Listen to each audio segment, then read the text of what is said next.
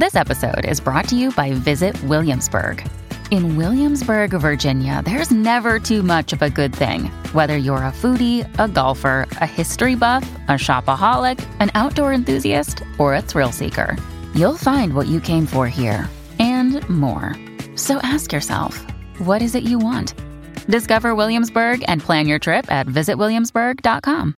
There aren't many places where you can hear leading lights of astronomy like meteorite expert Monica Grady, Stephen Hawking collaborator John Ellis, and Astronomer Royal Martin Rees debating the cutting edge of space science today. But How the Light Gets In Festival is one of them. Coming to the gorgeous town of Hay-on-Wye from the 22nd to the 25th of May, the festival will gather the world's top scientists in astronomy and physics, alongside renowned philosophers, headline-making politicians, and beloved artists for 4 days of debates and talks. Early bird tickets are available for a short time at howthelightgetsin.org. Meanwhile, you can listen to a wealth of debates on everything from Martian exploration to the nitty-gritty of particle physics on How the Light Gets In official podcast, Philosophy for Our Times. It's available on Spotify, SoundCloud, Acast, and all good platforms. Or find out more at iai.tv.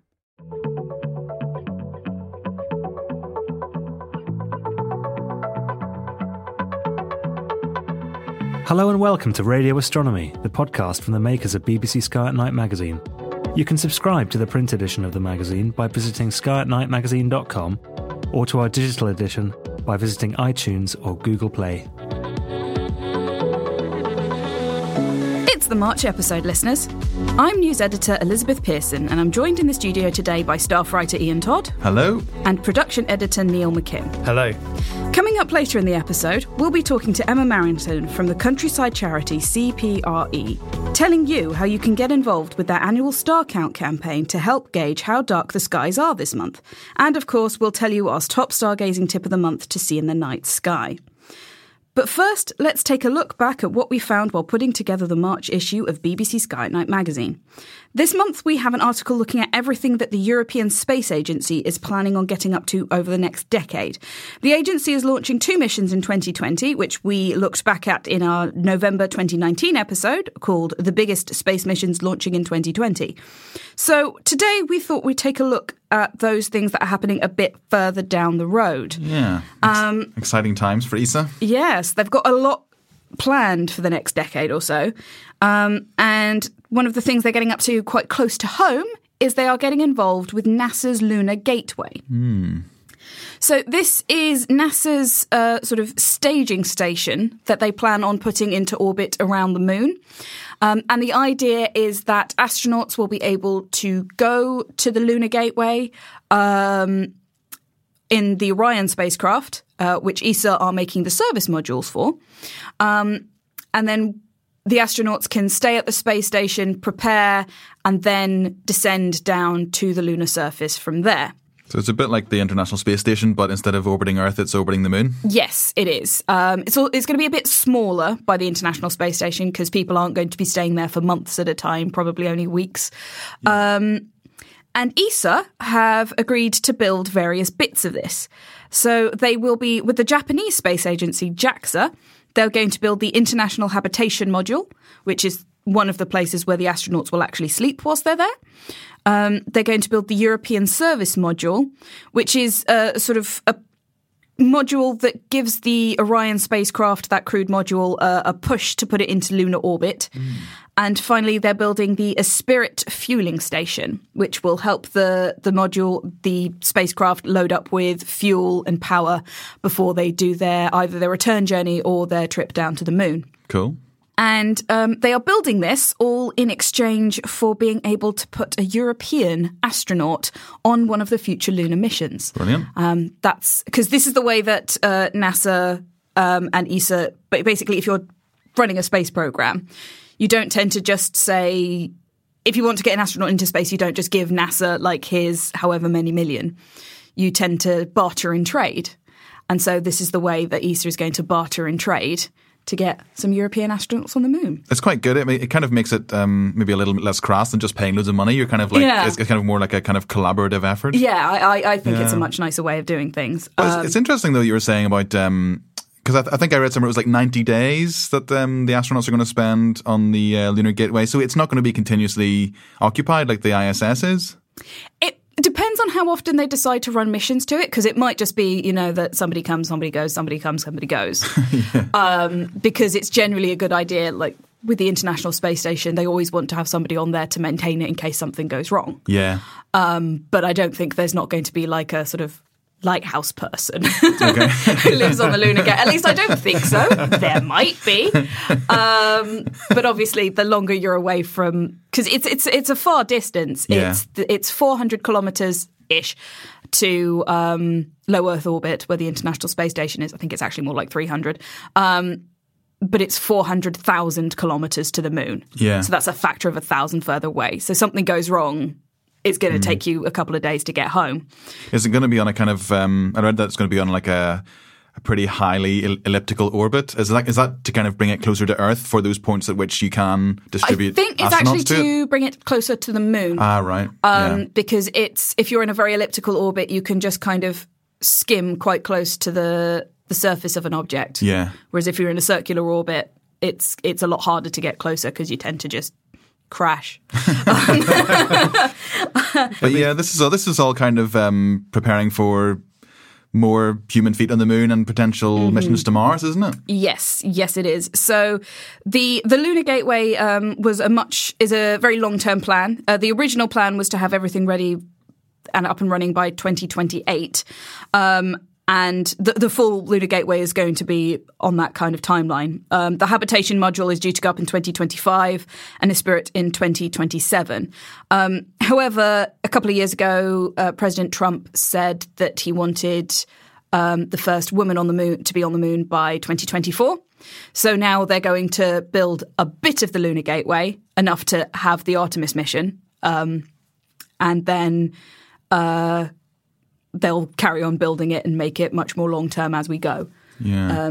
So there's a slight change there in how it's going to work. I had read from some voices there was a bit of criticism of it, and one of the criticisms that I heard was, wouldn't it be better to, obviously a bit more difficult, but would it be better to concentrate on creating like a manned or an occupied lunar base on the actual surface of the moon? Because that's where things like water ice are that you can use for oxygen and creating propellant and things like that. Yeah, that's one of those big frictions in any kind of human space exploration. Is do you do it in orbit? Do you do it on the surface? But there's pros and cons of both, because it's a lot easier to get home if you're already in orbit. Yeah. If something goes wrong, it's a lot easier to build something in orbit. And I think the long-term goal is that they're then going to use the Lunar Gateway to put something down on the surface. But we know how to build a space station. We have no idea. I say we like it's me. Space agencies know how to build space stations. They don't know how to build a lunar base yet. So that's going to take some time, and probably people experimenting with giant 3D printers on the surface of the moon and things like that. With the Lunar Gateway, do we know how the Russians, Roscosmos, are going to be involved in it? Are they going to occupy a wing of it like they do the ISS? Or they are going to be building some of the modules. I do know that. I can't remember off the top of my head exactly which ones. But again, it's a sort of similar deal to the European Space Agency. It is led by NASA this time. The International Space Station was very much a 50-50, but this one is being led by NASA. But from what I understand, pretty much the only nation which is sort of locked out from being able to work on the Lunar Gateway is the Chinese, because there is a law that says no American agency or company is allowed to work with China on spaceflight. Right. But otherwise, it's pretty much like, if you can build something, if you want to give us something, we'll let you go. Welcome aboard. Yeah. Do we know how many people that can be there at one time? I think that's one of those things they're trying to work out. I think the Orion module can hold up to 7, but I might be thinking of the crew capsules from SpaceX. Right. I do know that the Orion, they can hold more than a Soyuz, which is 3 people. So I think the plan is they'll have some people staying in orbit as kind of support, like they had with the Apollo missions. You know, you had the command pilot in orbit and you had the people going down on the lunar surface, and I think it's going to be a similar situation. I suppose when you think about it, there's also kind of the prospect for some pretty cool science to be done as well, you know, kind of beyond the influence of Earth's magnetosphere and, you know, kind of proper zero gravity experiments. You know, they could work out a lot more stuff about kind of the effects of space on the human body and things. Yeah, there's a lot of people who have been looking at experiments, because there's always been sort of, if you can put like a radio telescope or something on the far side of the moon, it's got to be completely shielded from the radio loud Earth and things like that. So there's a lot of people who are excited about experimenting. Well, what about when you're on the far side in orbit and things like that? So fantastic. Well, travelling a bit further out from Earth and its moon, another ESA mission that's coming up over the next decade is JUICE, which is going to be analysing the Jovian system, so Jupiter and its icy moons. JUICE stands for Jupiter Icy Moons Explorer. It's due to launch in 2020 and arrive at Jupiter in 2029, and it's going to spend about 3.5 years at the Jupiter system. The ultimate goal is to explore Jupiter, but mostly it's 3 of its Galilean moons, Ganymede, which is the largest moon in the solar system, Europa and Callisto. And the reason that these are such targets for exploration is because they are all pretty much thought to have subsurface oceans beneath their interior. And as we kind of know from Earth, if you're looking for conditions suitable for supporting life, you kind of go where the water is. So these kind of salty subsurface oceans are potential targets to look for conditions suitable for life. I suppose it kind of harks back to the Cassini mission, you know, and it's what it did at Enceladus, kind of diving through the plumes that erupt from Enceladus's subsurface ocean. So I think the main focus of it is going to be Ganymede. As I said, it's the largest moon in the solar system, and it's got 10 different instruments to kind of analyse, Jupiter's atmosphere, but also to study the surface and the interior of the ice moons. It's got like a spectrometer and an instrument called an ice penetrating radar, which is pretty cool. So it's ultimately kind of working out how deep these oceans go, whether or not there are plumes, for example, on Europa bursting up through the surface. Maybe, you know, there could be an analysis of that.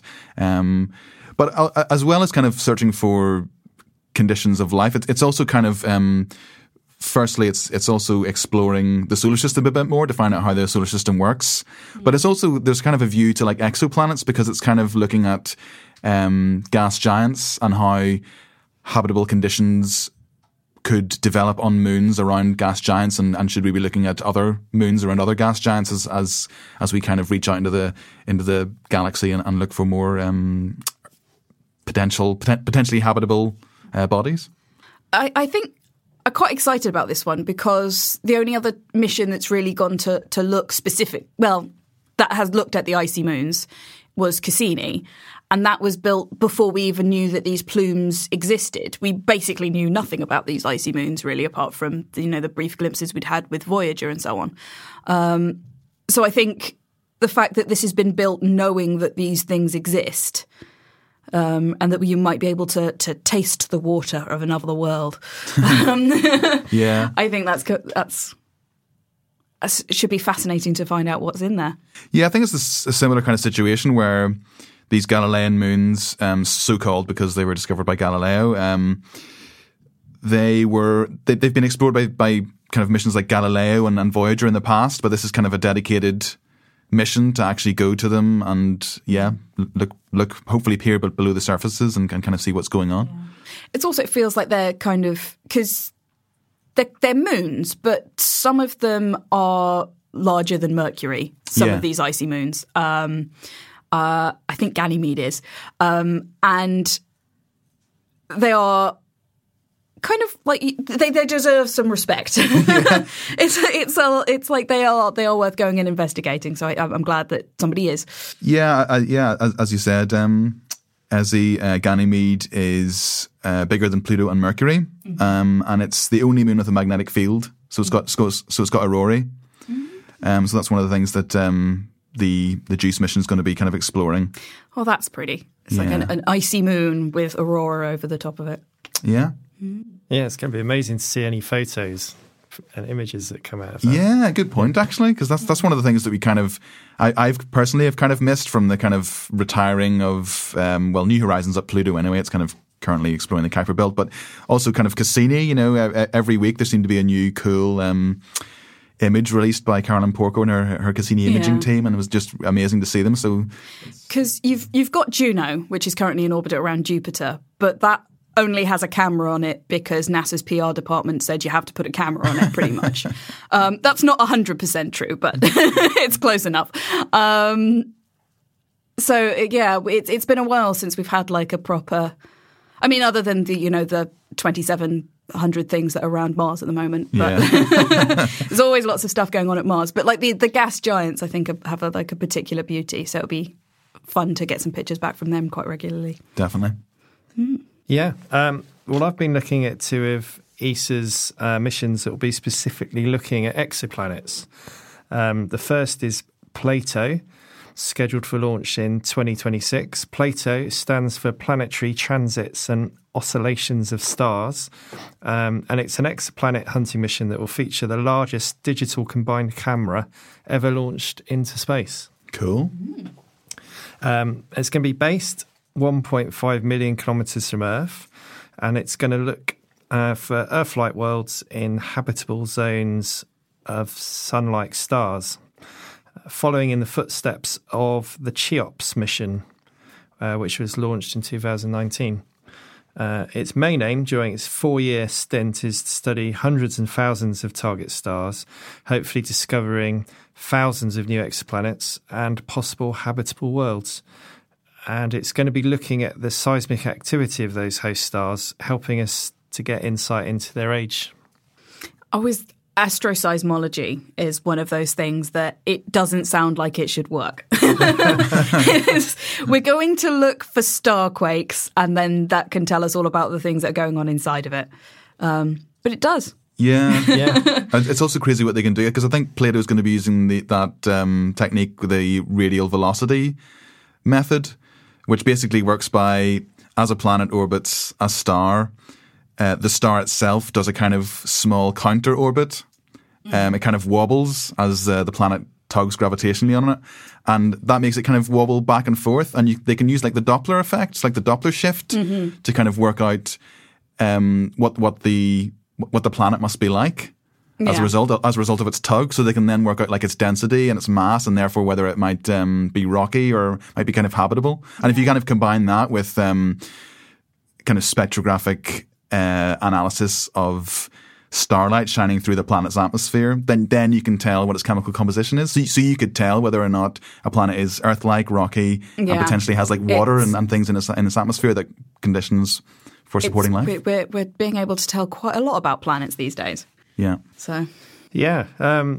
Well, as mentioned, it's got this very large digital combined camera, and just to break that down, it uses CCD sensors, which are advanced versions of the charged coupled device that we use in everyday digital cameras. Oh, cool. And that's going to be using those to monitor the brightness of the stars. And as you were mentioning, Ian, it's going to be looking at the dimming and brightening caused by the planets moving in front of the stars. There's going to be 26 telescopes, all mounted on the satellite platform. That's a lot of telescopes. Yeah. And each sensor will produce 20 megapixels. And as there's 104 sensors, this means that the 26 telescopes will get to 80 megapixels each, resulting in a full satellite total of 2.12 gigapixels. Basically, that's going to be twice as much capability as the Gaia mission. You can tell that you've got a good camera when you're talking gigapixels. It's a bit more than I've got on my phone. Yeah. Put it that way. Yeah, time for an upgrade, maybe.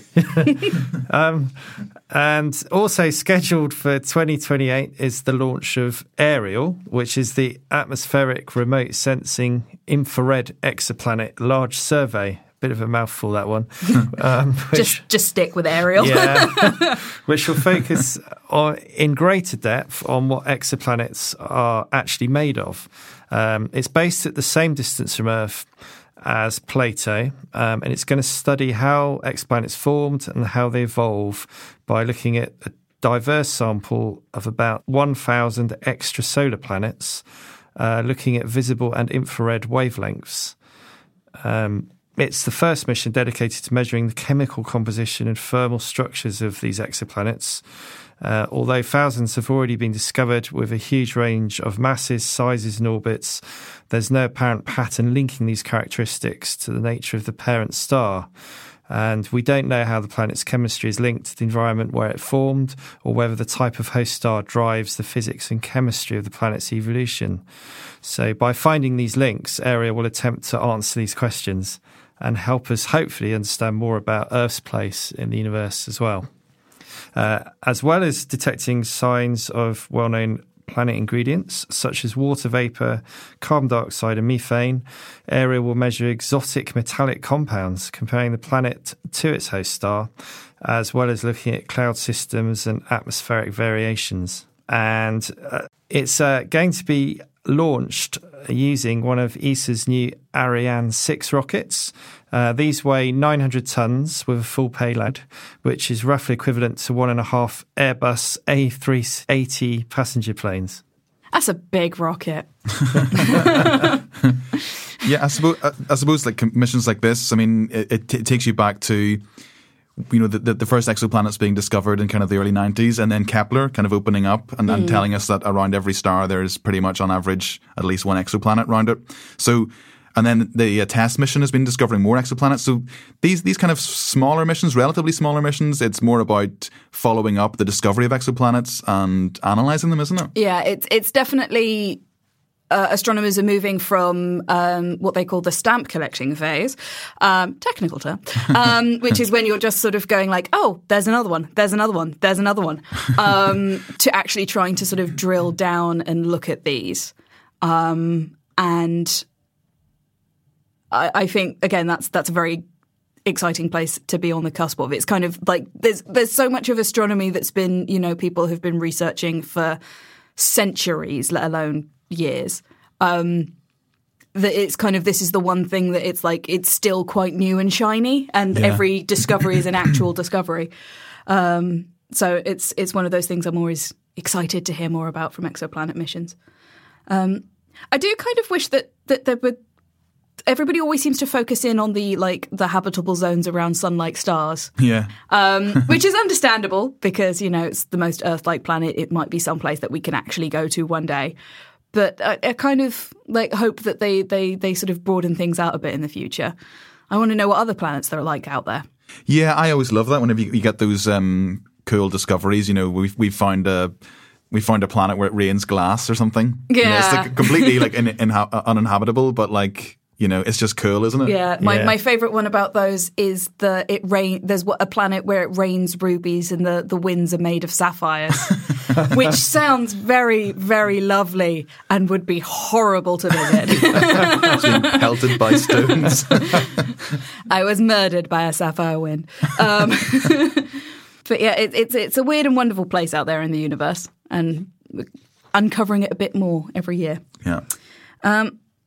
Those are just 3 of the missions that ESA are planning on running over the next 10 years or so. There are, however, several more which are due to launch soon. Due for launch in 2022, the Euclid satellite will study cosmic structure, looking at galaxies and clusters to a distance of 10 billion years. In 2023, a joint mission between ESA and the Chinese Academy of Sciences, the Solar Wind Magnetosphere Ionosphere Link Explorer, which has a nice acronym SMILE, will explore the connection between the Earth and Sun. Heading for the asteroid Didymos in 2024, the Hera mission will investigate how a future mission could one day deflect a civilization-killing asteroid. And at some time in the 2030s, ESA is going to join forces with NASA to mount a new mission to Mars, which will go and collect rock samples cached by NASA's Mars 2020 rover. The Athena X-ray telescope is due to launch in 2031 and begin mapping out the clouds of gas throughout the universe and around black holes. And then finally, in 2034, the agency plan on launching the Laser Interferometer Space Antenna, otherwise known as LISA, a trio of satellites that will work together to detect small and weak gravitational waves. Coming up next week, from the 21st to the 28th of February 2020, is the annual citizen science project StarCount to monitor light pollution. Our editor Chris talked to Emma Merrington at CPRE, the Countryside Charity, who organised the project, about the need to protect and enhance dark skies. He started off by asking Emma exactly what light pollution is. Light pollution is, many people are familiar with the orange glow around towns, cities, maybe a single domestic security light causing a problem, or it could be a light on a farm. So even if it's in the middle of nowhere, you can still have an issue of light pollution. And so really light pollution is light that's shining where it's not needed or wanted. So you have, there are three main types. The light you have, from street lights, the sort of the ambient lighting. There's glare you can have from a single source of light. So for example, if somebody's driving along the road and there's a security light outside a building, that can cause the glare as well. And then there's also what's called light trespass. So that's light spilling into people's homes from lighting outside. Light pollution is one of these things that is a problem we can fix. And it's only been maybe, since the 60s, really light has become part of an issue. And people do naturally, I think, feel more secure with lighting around. And we're not saying there shouldn't be any lighting at all, but it's about the right lighting, where it's needed, well-designed lighting and directed where it's needed. But light pollution can affect people, can affect wildlife. So for people, certainly, we've heard where people have been told by local councils, fit thicker curtains. You have street lighting outside. One where I live in southwest London, I wrote to the council when I moved in and said, this light's really bad, can you fit a shield? And they did. And so that has reduced it a bit. But, for a lot of people, some people have told us they've had to move house due to the problem of light pollution. And for wildlife as well, I'm sure many of your listeners are familiar with hearing birds singing late into the night. Birds that probably shouldn't be singing late into the night, but they have a street light stuck, going into the tree. And so, of course, psychologically, they think, oh, it's daylight. And so it affects their natural behaviour as well. What about kind of starry skies and the view of the, the kind of Milky Way and that kind of thing? Yeah. Why do you think that's important? I think that's so important too. I mean, for me, I grew up near Heathrow Airport. So, the edge of London, really, really busy, lots of light. And my mum used to take me away youth hosteling when I was in my teens, when it was still, still fairly cheap. And I can remember going out to places like the North York Moors National Park, Yorkshire Dales, and seeing the dark sky and being absolutely amazed because I'd never seen such darkness. And so I think for a lot of people, it's having that connection to part of our natural heritage. And, that's the thing with, a dark, starry sky. I mean, I know all your listeners will be preaching to the converted here, but it is part of our heritage. It's connection to stopping and looking up in wonder. It's one of the most magical sights the countryside can offer. And it's something that with good lighting design, you could have in more urban environments too. Great. And when you say good lighting design, can you give some kind of example as to what that would look like? In a kind of in the home and maybe also on the street. Yeah, of course. So, people, everybody can do something about light pollution at the local level, local councils particularly, but even individuals. So you can make sure your lighting, if you've got lighting outside your homes, is only used when it's needed. So you can have it on timers. And also that it's directional. So it's not shining out across into other people's homes. So you can have well-designed lighting that's pointing where it's needed instead of splaying up into the night sky. And then, to councils as well, it's about ensuring that any new development, so if there is a new housing development, so ensuring the lighting is sensitive and it's well designed. So, for example, full cut-off flat glass broadly, that the lighting poles are the right height for what's needed. You can also look at a lot of councils now are looking at dimming schemes. So obviously in consultation with the public. So for example, you could have local discretion. You'd have 100% lighting on a Saturday night in the town centre, but in a residential street, you could reduce the lighting, perhaps after 11 midnight commonly to a lower level. And so you can, have that discretion. And there are some councils now who are switching off street lighting overnight, which is, often controversial, between midnight and 5 in the morning. And we did a survey many years ago now of English local authorities and what the motivations were to do that. And it was money and energy saving with, my feeling was the reduction in light pollution more of a happy coincidence. But of course, switching off lighting should only be done with consultation with the local community and with the police as well to ensure it's the right solution for that area. So one of the things you're doing is the star count that's taking place later this month. Yes. What does that involve? Yeah, so what we want people to do, so this is a really easy way to get people connected to the wonder of the night sky, and maybe it could be, the first step on their journey to getting into astronomy as well.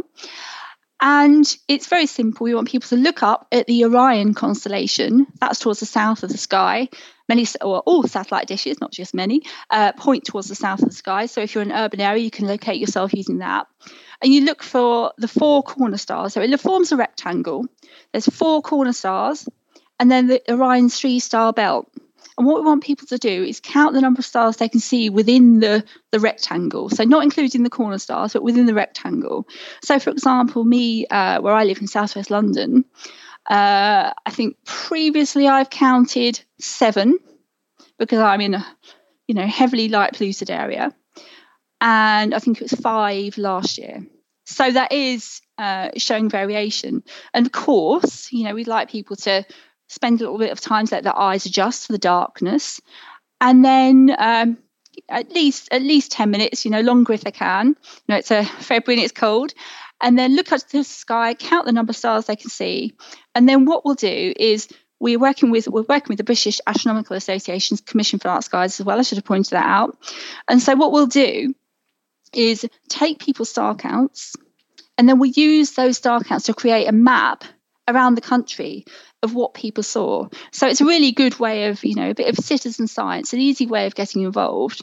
And broadly, I've been working with Bob Myers, who I'm sure many of your listeners will be familiar with. If you can see fewer than 10 stars in the constellation, that indicates severe light pollution. If you see more than 30, that's truly dark skies. So that is broadly, how the differences around the country are. Great. You mentioned that this is a yearly thing. Yes. How many years have you been doing the star count for now? Oh, well, I was here at the start of it. Right. It was I was fairly new at CPRE and went to the Commission for Dark Skies. They were the Campaign for Dark Skies at the time, conference in Portsmouth. And I met some CPRE Surrey people there. And one of them is called David Gilbert, who's sadly no longer with us. But we had a conversation about how, wouldn't it be great if we get people counting stars, he was an astronomer as well, to get people involved and get people passionate about star counting and the stars. And so we had a pilot in, I think it was winter 2006. Then we ran it from 2011 to 2014, had a little bit of a pause, and brought it back in 2019.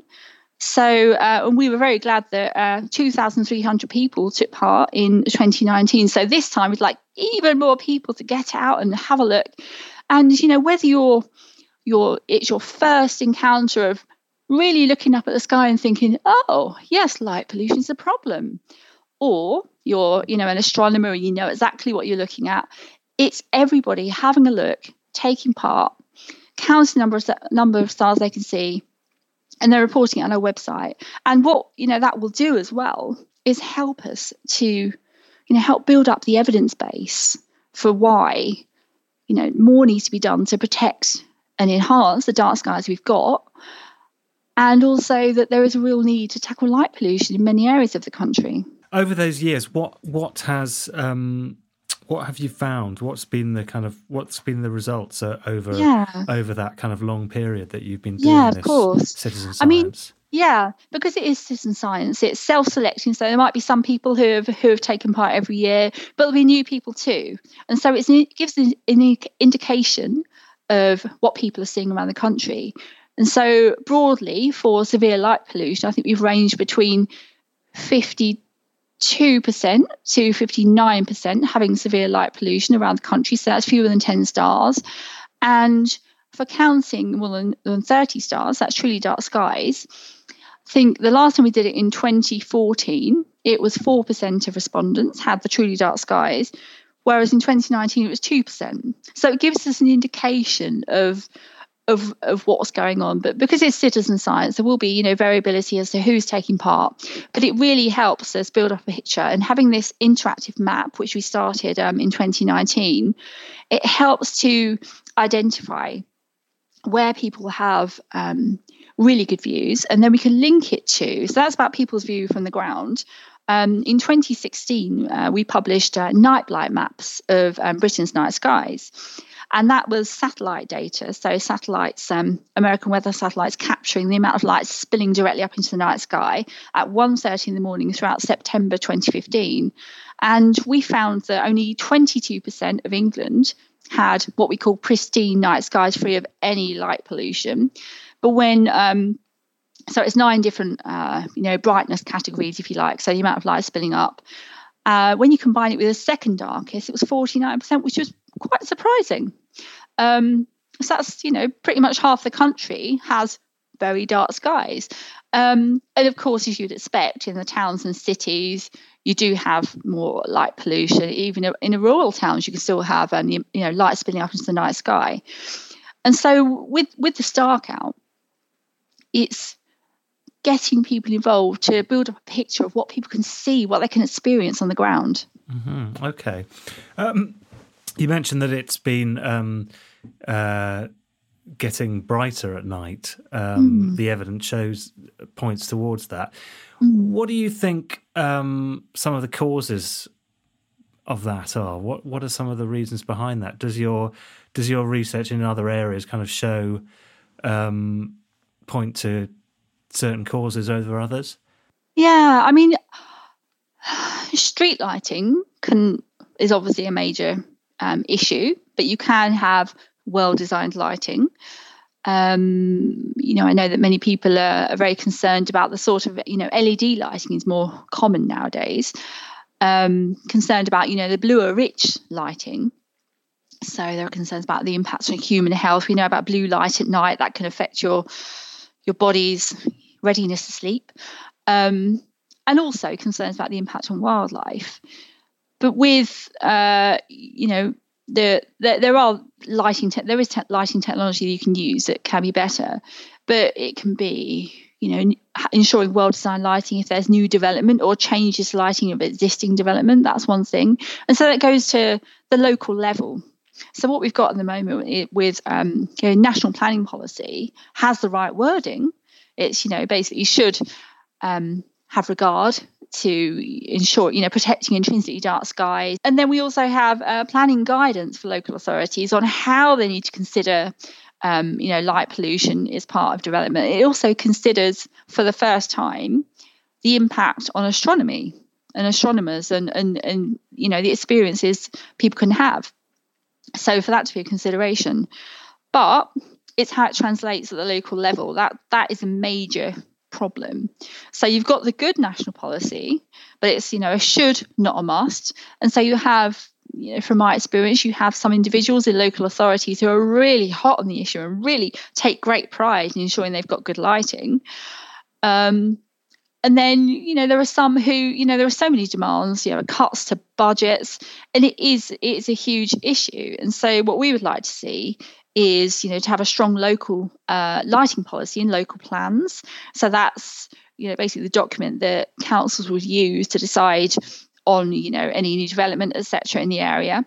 So ensure there's a strong policy through to neighbourhood plans at a local level. So it really does come down to the wording nationally is quite good, but it comes down to local action. And that's where the star count, the information people are giving us for the star count really helps. So it's not just in terms of, in the case of people locally in their local areas, it's not just things about kind of, individual streetlights like directly outside their house, but they can kind of influence local policy, local councils, and kind of raise that as an issue. Absolutely. And so, it can be, like I say, individuals in local authorities. There might be some who are really passionate about the issue, and there will be some where people power, the community, can really lobby and step up and say to their local authorities, write to local papers,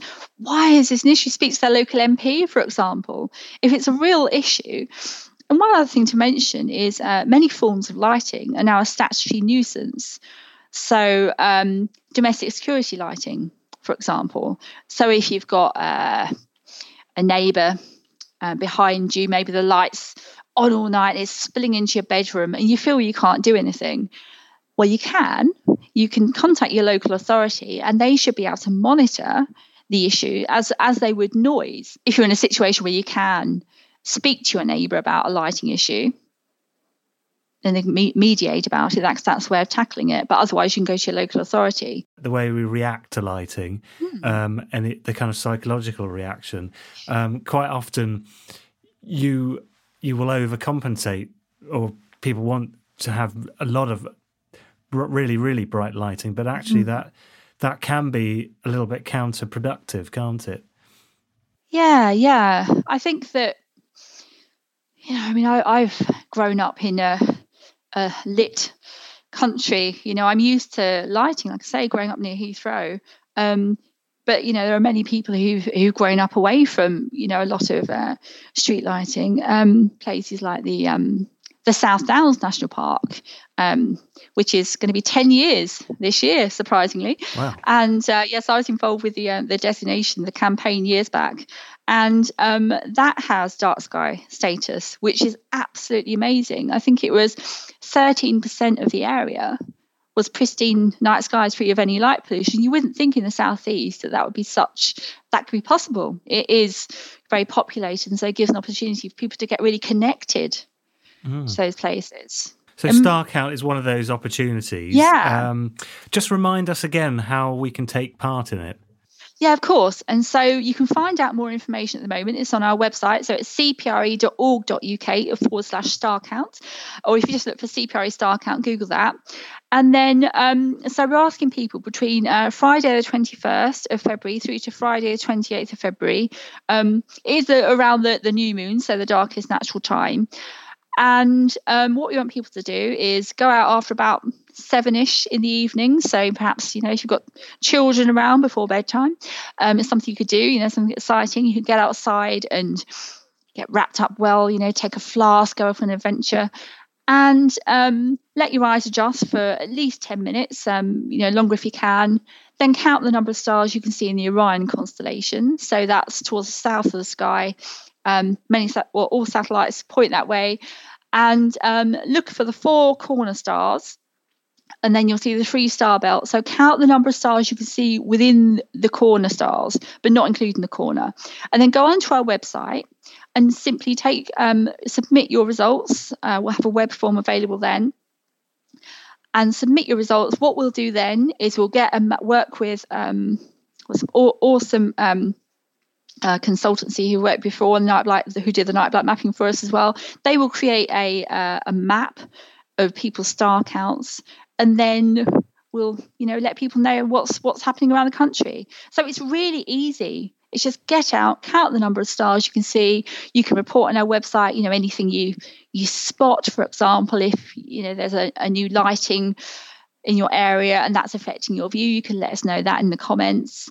But for many people, I think it will be just a way of, an exciting way to get out and have their first step in, the adventure of connecting to the dark sky. Good stuff. Emma, thank you very much for talking to us. Of course.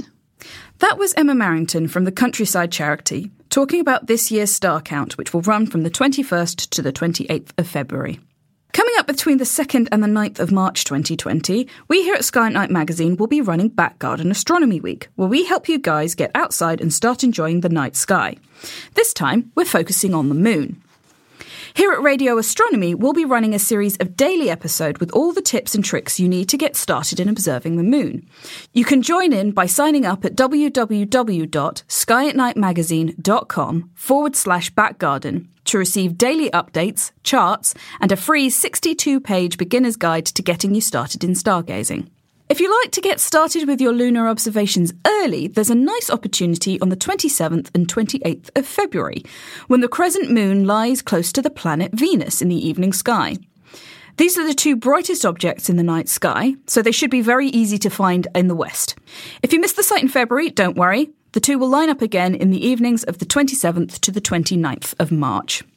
So that's it from us this month. You can find out more about what ESA's getting up to over the next decade in the March issue of Sky at Night magazine, where we also learn how you can use observations of the moon to benefit science, take a look at Solar Orbiter's plans to explore the sun, and find out about the hidden world of dark nebula. And not forgetting our regular sections that will help you unlock the wonders of the night sky, find the right equipment to observe it with, and discover the best things to see after dark this month. From all of us here at Sky at Night magazine, goodbye. Thank you for listening to this episode of the Radio Astronomy podcast from the makers of BBC Sky at Night magazine, which was produced in our Bristol studio by Jack Bateman and Ben Hewitt. For more of our podcasts, visit our website at skyatnightmagazine.com or head to iTunes, Acast or Spotify.